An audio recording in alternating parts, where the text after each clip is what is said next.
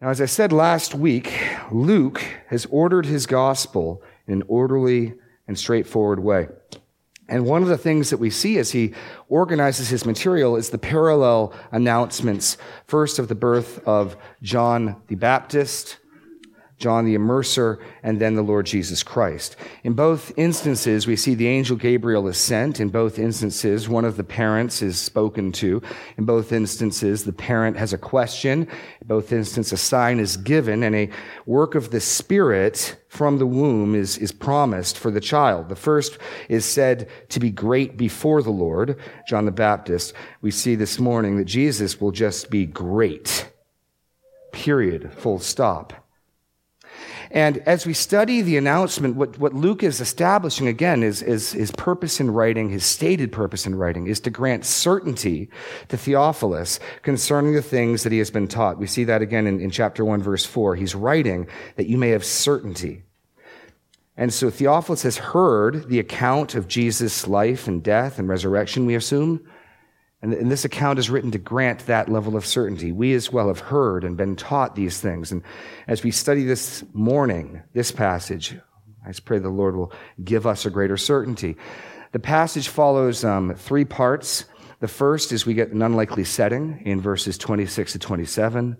The body of the passage is in verse 28 to 37, where we see the angelic announcement, the actual what is spoken by Gabriel to Mary. And then finally in verse 38, a faithful response.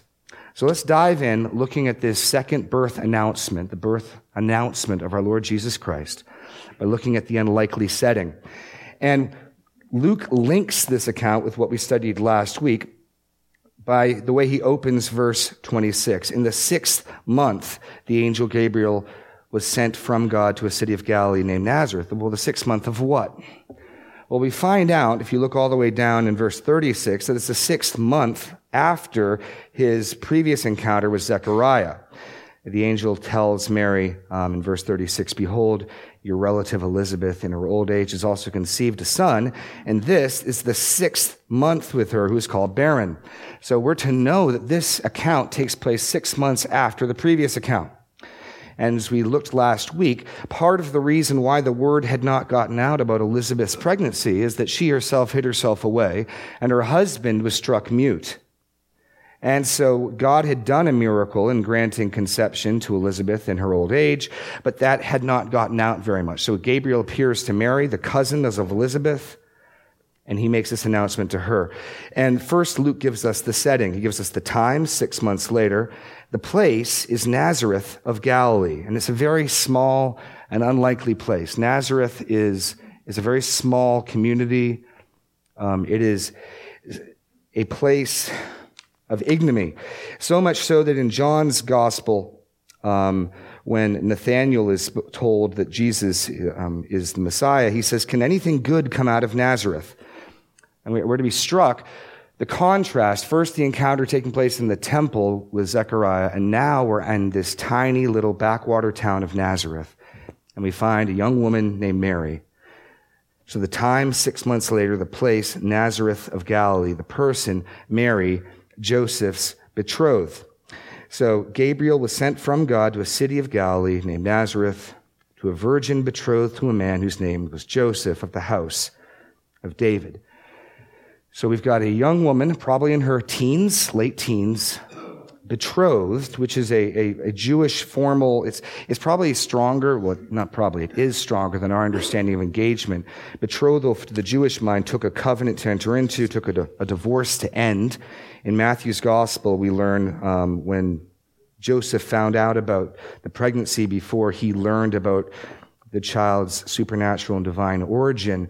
In Matthew 1, 18 to 19, we read, "Now the birth of Jesus Christ took place in this way. When his mother Mary had been betrothed to Joseph, before they came together, she was found to be with child from the Holy Spirit.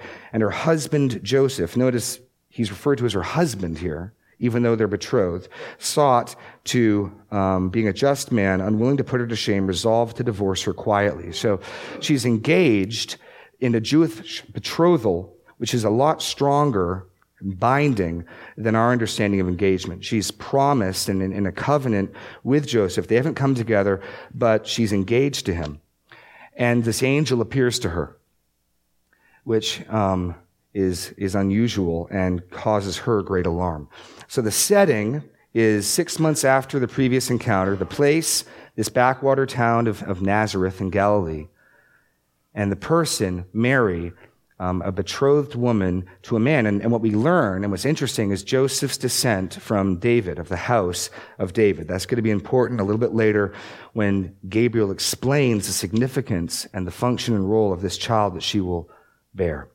So we go from the setting to the announcement itself, and we pick that up in verse 28. And he came to her and said, "Greetings, O favored one, the Lord is with you." But she was greatly troubled at the saying, and tried to discern what sort of greeting this might be. Now, this greeting gets taken a lot by the Roman Catholic Church, especially in Jerome's translation. And you've probably heard Hail Mary, full of grace, as a common expression. It's not a terribly good translation. Gabriel's greeting, "The Lord is with you," makes it clear, and here's your blank, that Mary is an object of grace. Mary is an object of grace. Twice, what the ESV translates as favored one in verse 28 and in verse 30, "Do not be afraid, Mary, for you have found favor with God." The expression literally is graced one who has been graced. And so when the angel greets Mary, he makes it clear not that she is a wellspring of grace, as is taught in the Roman Catholic Church, but rather she is a recipient. She is an object of grace. This is one whom God has poured his grace upon. And so the danger for us on the one side is to elevate Mary as someone to worship, someone to homage, which we should not do. And yet Gabriel makes it clear she is a recipient of grace. She is a recipient of the Lord's favor, an object of his grace. And he speaks to her, "Greetings, O favored one, the Lord is with you." What he announces to her is that not only is she a recipient and an object of grace, but that God is with her. God is going to work for and with her. Now, her response, point 2, is she demonstrates true humility. She demonstrates true humility. She's troubled, not at his appearing, which we would understand, but she's troubled at what he actually has to say. Mary does not assume that she deserves God's grace. Mary does not assume that she is anyone in particular. And so when she hears that she is a recipient of grace, when she hears that God is with her, it says she was greatly troubled at the saying, trying to discern what sort of greeting this might be. She's humbled by this. And so the angel Gabriel appears to her, announces to her that she is an object of God's favor, object of God's grace, announces the Lord is with her. Her response is humility. She responds being troubled, trying to discern what to make of this greeting, which then leads to Gabriel's prediction in verses 30 to 33. The angel said to her, "Do not be afraid, Mary, for you have found favor with God, and behold, you will conceive in your womb and bear a son, and you shall call his name Jesus." And Gabriel makes this great announcement to her. First, he announces the Lord is with her. Now he announces to this woman that we've been told twice is a virgin, in verse 27, that she will conceive a child and call his name Jesus. Gabriel's prediction. You can imagine the shock, the further confusion. If Mary is troubled by the initial statement of Gabriel, you can only imagine how this new announcement would shake her world. As she's told that she will conceive a son and call his name Jesus. Jesus means Yahweh, or the Lord saves. He says, "Do not be afraid. You have found favor with God. You will conceive in your womb and bear a son and call his name Jesus. He will be great and will be called the Son of the Most High. And the Lord God will give to him the throne of his father David, and he will reign over the house of Jacob forever. And of his kingdom there will be no end."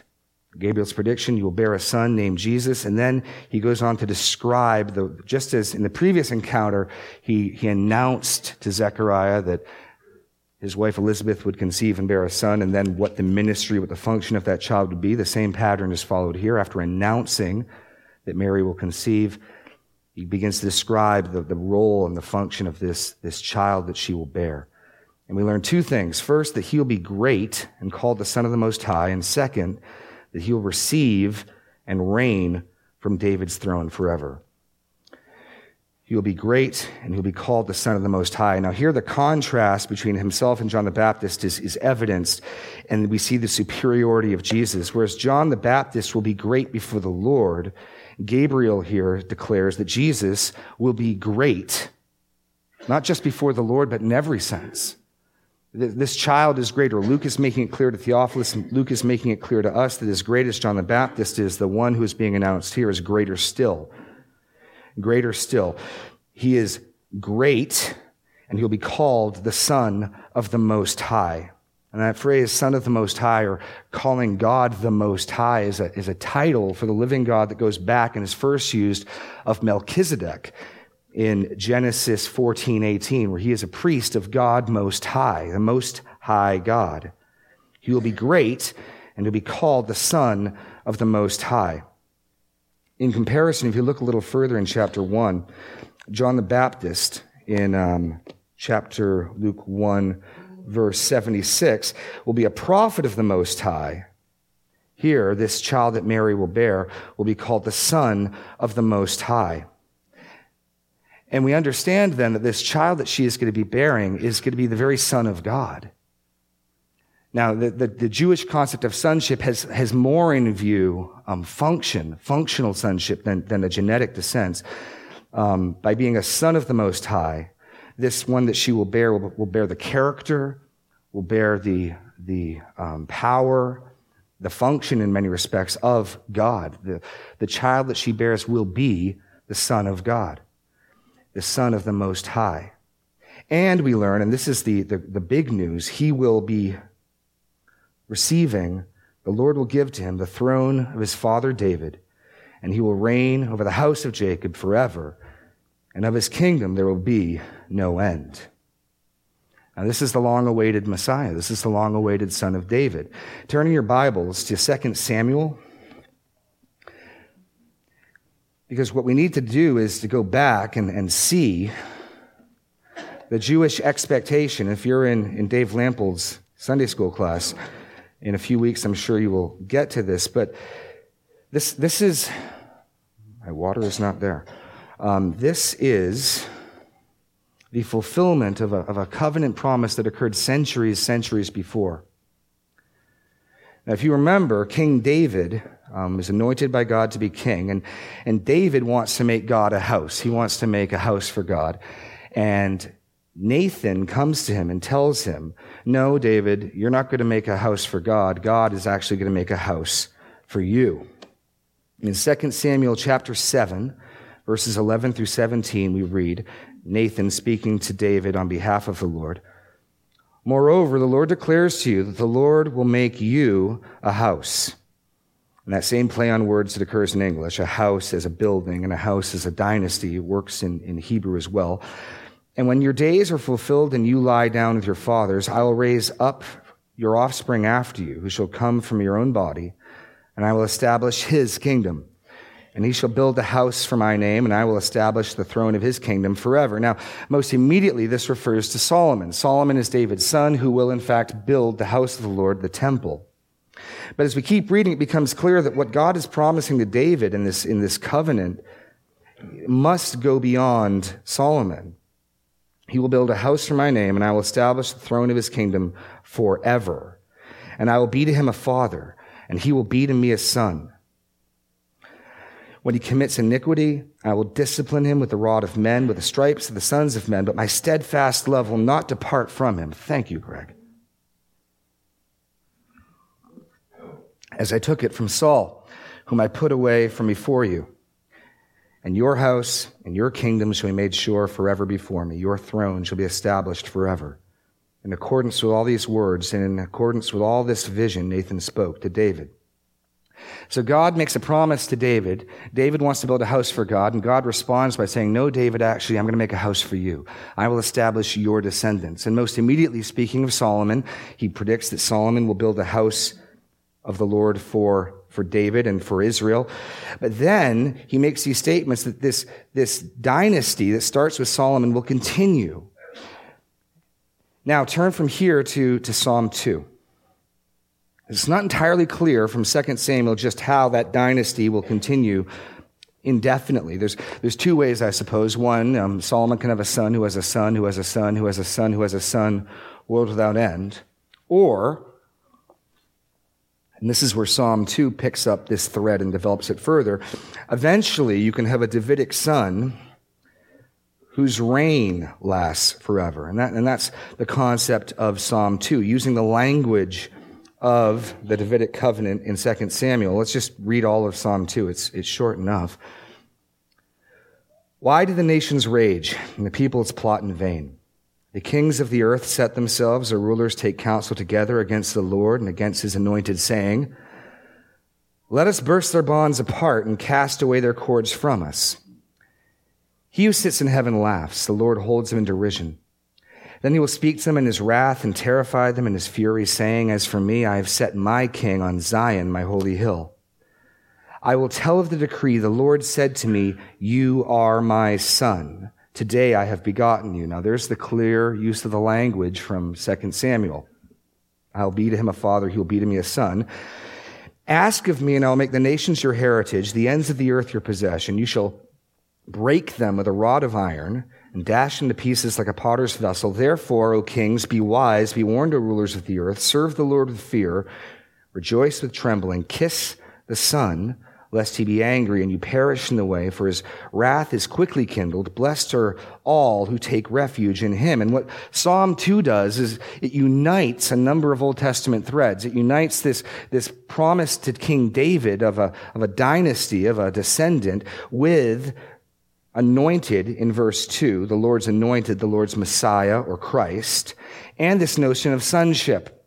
And so we learned that there is coming a Davidite, there is coming a descendant of David who will be the Lord's anointed, he'll be the Lord's Messiah or Christ, and this special Davidite will rule in a level that goes far beyond anything David experienced. He will rule, according to here, all the nations and break them with a rod of iron. The ends of the earth will be his possession.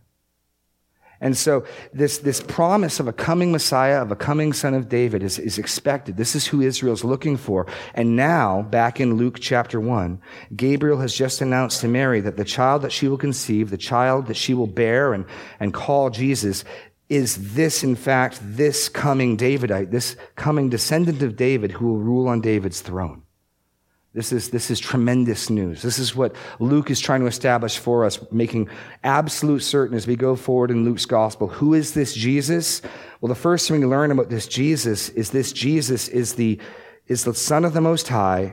He is great, and he is the one who will receive the throne of his father David, and the reign of his rule and his kingdom will endure forever. That's who this one is. Greater than John the Baptist, this son of David, this Jesus, will reign from David's throne forever. Amazing news to Mary. So the angel makes this prediction, you'll bear a son, announces to her, this is the one who's been waited for, this is the descendant of David. Mary responds with a question, how can this be since I'm a virgin? An understandable question, reasonable enough. So Gabriel then moves on, point C here, verses 34 to 37, to explain. And basically the summary of his explanation comes at the end in verse 37, that nothing is impossible with God. How can Mary conceive and bear this son since she is a virgin? Well, the angel's answer is this. The angel answered her, the Holy Spirit will come upon you, and the power of the Most High will overshadow you. Therefore, the child to be born will be called Holy, the Son of God. And behold, your relative Elizabeth in her old age has also conceived a son, and this is the 6th month with her who is called barren, for nothing will be impossible with God. Now, Gabriel says it two different ways, explaining how this virgin woman will conceive a son. The Holy Spirit will come upon you, and the power of the Most High will overshadow you. And there's an inscrutable and miraculous act here. Just as the Spirit of God grants life to us spiritually, the Spirit of God, the Holy Spirit, would come upon Mary and grant life and conception in her womb, the virgin birth. This is a child who would have a human mother and a supernatural parentage as regards to the Father. The Holy Spirit coming upon her, the power of the Most High overshadowing her. And what Gabriel draws our attention to, because there's a sense in which we can't explain this, there's a sense in which we don't understand how this works, how this happened. What Gabriel draws our attention to is the conclusion, the implications. Because this is so, because the Holy Spirit would inscrutably and mysteriously grant conception, the child is holy, and the child will be the Son of God. Therefore, the child to be born will be called holy, the Son of God. Now that phrase, holy, that we generally only use in Christian circles, simply means set apart. It's a phrase used for something set apart. Now, depending on what context of being set apart, holy can have the context of moral holiness or purity. But it's set apart so that the tongs used to move the coals about in the altar in the temple are holy to the Lord. It doesn't mean they're morally pure. It just means they're set apart for that purpose only. Because this child will be conceived in this way, he will be set apart wholly and totally for the Lord's use. Now, we saw that last week that John the Baptist was set apart. He's set apart from drinking alcohol from his mother's womb. From the womb, he's receiving the Holy Spirit. Here, again, Luke ramping up the significance of this child. This child actually is conceived by the Holy Spirit. And this child is holy. This child is set apart. This child is other than all others who have come before him or come after him. And this child is the Son of God. Now that is a very pregnant title, pardon the pun, the Son of God, because it can be used in a number of ways. If you turn over to Luke chapter 2, in Luke chapter 2, Luke uses that phrase Son of God in a very sort of low sense, speaking of Adam, the genealogy. In Luke chapter 2. Luke chapter 3, Psalm 2. Luke chapter 3, I'm sorry. And as he ends chapter 3, he gives the genealogy of Jesus. And we will skip over some of these difficult names to the end, to verse 37. The son of Methuselah, the son of Enoch, the son of Jared, the son of Mahalaleel, the son of Canaan, the son of Enos, the son of Seth, the son of Adam, the Son of God. Now there, that phrase, Son of God, is used simply as one made by God. The angels are called sons of God. And yet in Luke's gospel, this title, Son of God, will ultimately, if you turn over now to chapter 22 of Luke, be understood clearly as a claim to deity. So perhaps not this early in Luke chapter 1 is it that clear, but by the time we get to the end of Luke's gospel, it'll be clear that what Luke means by Son of God is nothing other than God himself, God incarnate, God in the flesh. In Luke 22, verses 69 to 71, Jesus is being tried. In verse 66, when day came, the assembly of the elders of the people gathered together, both chief priests and scribes, and led him away to their council. And they said, "If you are the Christ, tell us."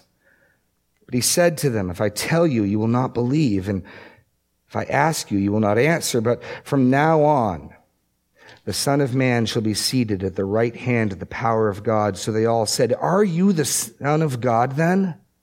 There's the question, are you the Son of God? And he said to them, "You say that I am." And they said, "What further testimony do we need? We have heard it ourselves from his own lips." So ultimately, this acceptance of this title of Son of God is what they will use as the clincher in their lynching and murder of Jesus. The angel Gabriel here announcing to Mary that this child that she bears will be conceived by the Spirit. Consequently, this child will be a holy child, a set-apart child. This child is, in fact, the very Son of God. And as we read through Luke's gospel, we will understand that what Luke means by Son of God is nothing other than divine, is deity. This child is God in the flesh. And just as the promise to Zechariah contained with it a guarantee, a sign. So the angel points to a sign for Mary, the confirming pregnancy of her cousin Elizabeth. Verse 36, Gabriel says, "Behold, your relative Elizabeth in her old age has also conceived a son. This is the 6th month with her who is called barren, for nothing will be impossible with God." Now, we noted last week that Zechariah's question evidenced some unbelief. He wanted, how can I know? Mary's question is simply, how will this be? I'm a virgin.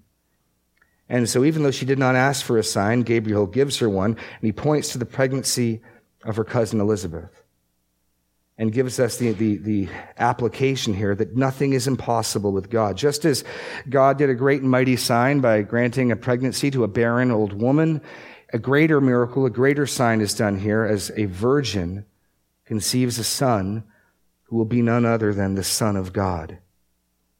None other than the Son of God. And then the passage closes with Mary's faithful response. Now again, because of the way that the Roman Catholic Church elevates Mary to such a status, at times calling her the co-redemptrix, we can sometimes counterbalance that and try to make too little of her. But I think she's put forward here as an extreme model of faith and humility. She's an object of grace. She's not the fountain of grace. But she evidences faith. Her response here is truly amazing. I mean, she's just been told that she is going to, even though she's engaged to a man, she's going to go through the public shame of unwed pregnancy, which, according to Deuteronomy 22, was punishable by death. Listen to Deuteronomy 22, verses 23 to 24. "If there is a betrothed virgin and a man meets her in the city and lies with her, then you shall bring them both out to the gate of the city, and you shall stone them to death with stones. The young woman, because she did not cry for help, though she was in the city, and the man, because he violated his neighbor's wife. So you shall purge the evil from your midst." And we know from Matthew's account that her betrothed husband, Joseph, very nearly divorced her. Her life's going to be turned upside down. And her response is one of faith. Mary said, "Behold, I am the servant of the Lord. Let it be to me according to your word." And the angel departed from her. And I just want to draw our attention quickly to two things. First, Mary recognizes her relationship with the Lord. Mary recognizes her relationship with the Lord. Rather than viewing herself as some co-redemptrix, as some elevated person, what we've seen is actually Mary's humility. Mary's an object of grace. Mary is troubled by the angel coming to her. And here she identifies herself as the Lord's servant, literally slave. She understands herself rightly as God's subject and servant. Later in Luke's gospel, Jesus will teach in chapter 17, verse 10 to his disciples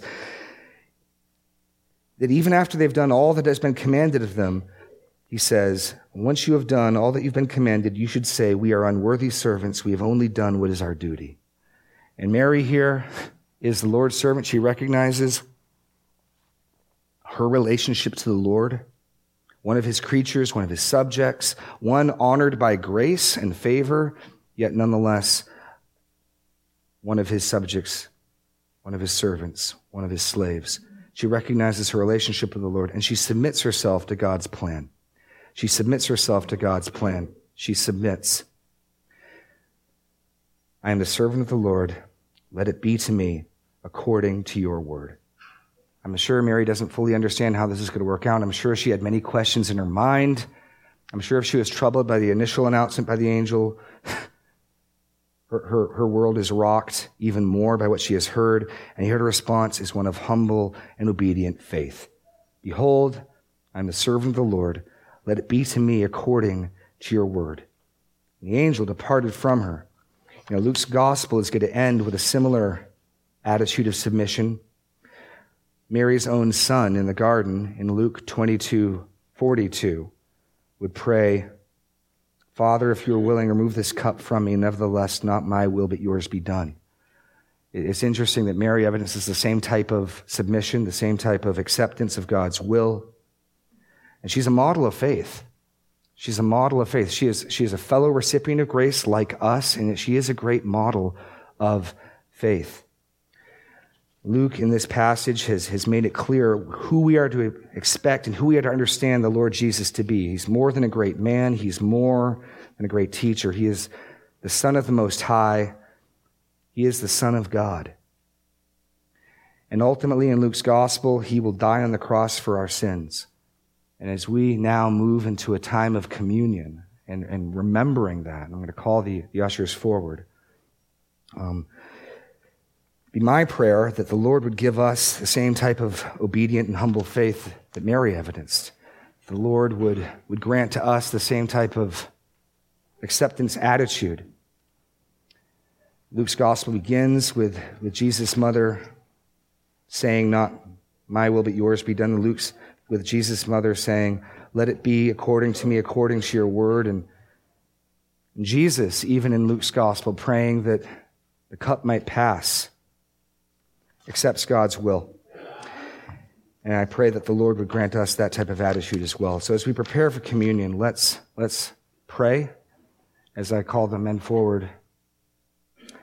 Lord God, in your time, in your plan, according to your purposes, you have brought forward your Son at the right time. And through means inscrutable and miraculous, you caused a virgin to conceive, and you sent your angel to announce the coming of the Son of David, the King of Kings. And Lord, we know that he ultimately went to the cross and died on the cross for our sins, and that because of his death, we can live. And so, Lord, as we now turn our hearts and our minds to remembering his death and his resurrection, we pray that you would help us to do that appropriately and soberly. In Jesus' name, amen.